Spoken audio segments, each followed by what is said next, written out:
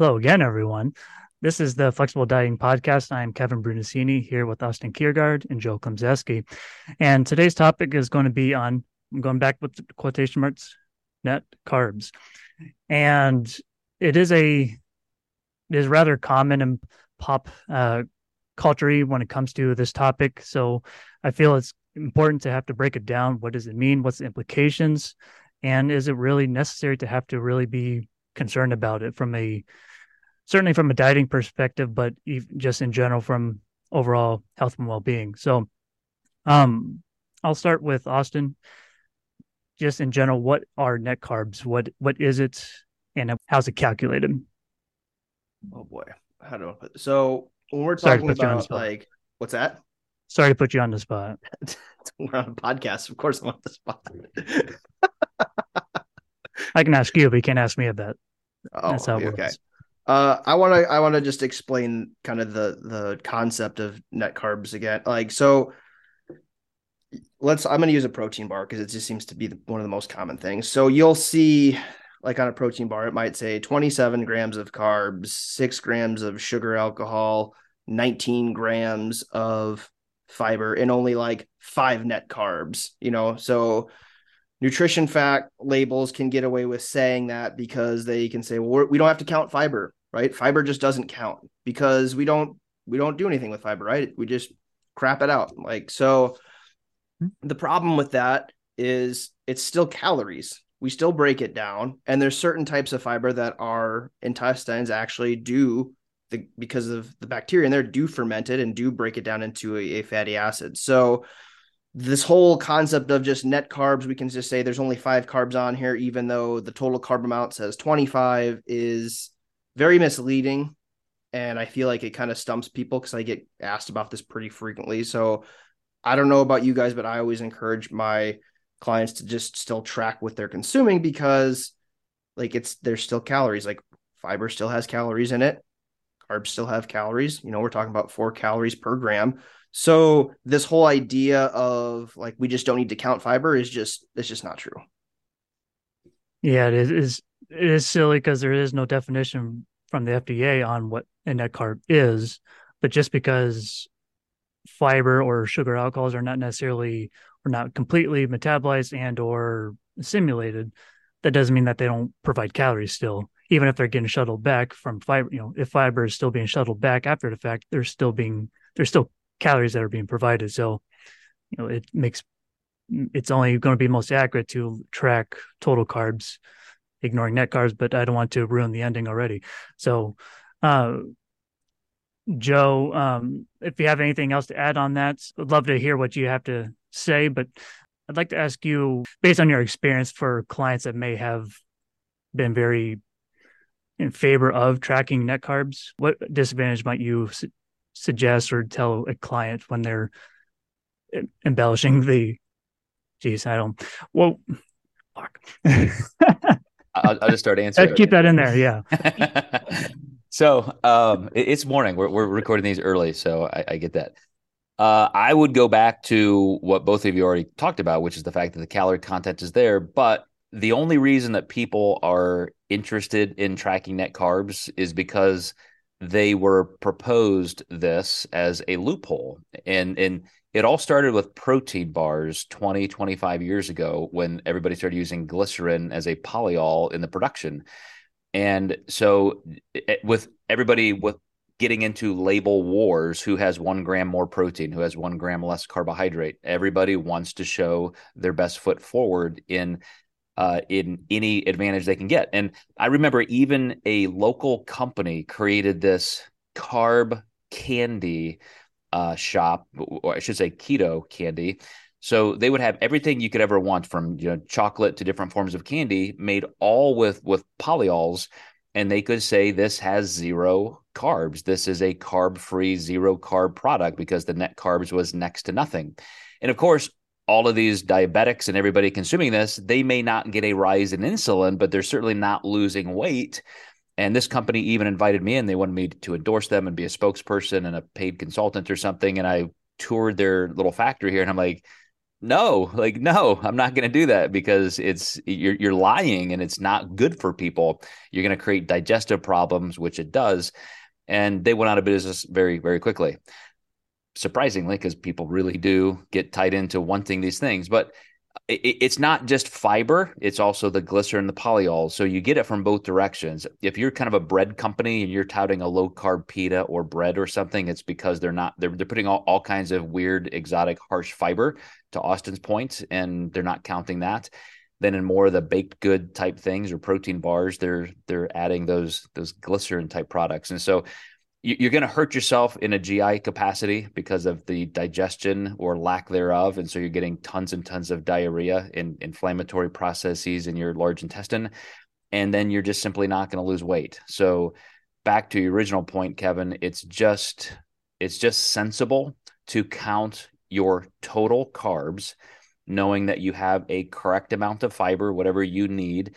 That could be variable day to day with flexible dieting, but just count it. And then that becomes your new base. If you thought with net carbs, you could only eat this amount, but now you can eat this amount because you're counting total carbs, your body's impact is still going to be the same. I didn't realize it started with protein bars. Makes sense now that I don't eat hardly protein bars any longer just because of the GI issues, usually because of the high sugar alcohols that are present in it. But You're a little young. You might have missed that entry. it's just interesting to hear just to hear about it, and then of course how it's expanded to low bread pitas or just low bread products. Because that's where historically, from my experience, where clients have issues with if they're just tracking and they're unbeknownst to them that they're what they're finding within MyFitnessPal or some other logger is that they're those carbohydrates are actually the net carbs that from some other user, and therefore that's what they're tracking and seeing, kind of being uh, just not realizing that this is not accurate for one, but just it's just misleading. Of which, and that's where you get some objectivity issues. All of which that's where to me that's the biggest disadvantage I would say is it's not from a technicality or of analyzation, it's just not going to be the best accuracy of the clinical picture. So, but I'm glad you touched on GI because that was going to be, and you did too, Austin. But I'm glad that was mentioned because that I think that to me is the biggest hindrance, clinically speaking. But just if why eat something if you're going to be shitting your brains out? But to each your own. I'm not sure if it's Have you even ever worth. had Olestra? Have you ever had like low carb ice cream, things like that, or potato chips that had Olestra in it? I remember them, but I never. No, I never had them. Because that literally happens. You're talking like violent diarrhea for most people, and then Lovely. that's going to lead to all kinds of chronic, inflammatory bowel issues. Sign me up. I've found I can't eat protein bars anymore. I've tried so many different ones, and it's a no go.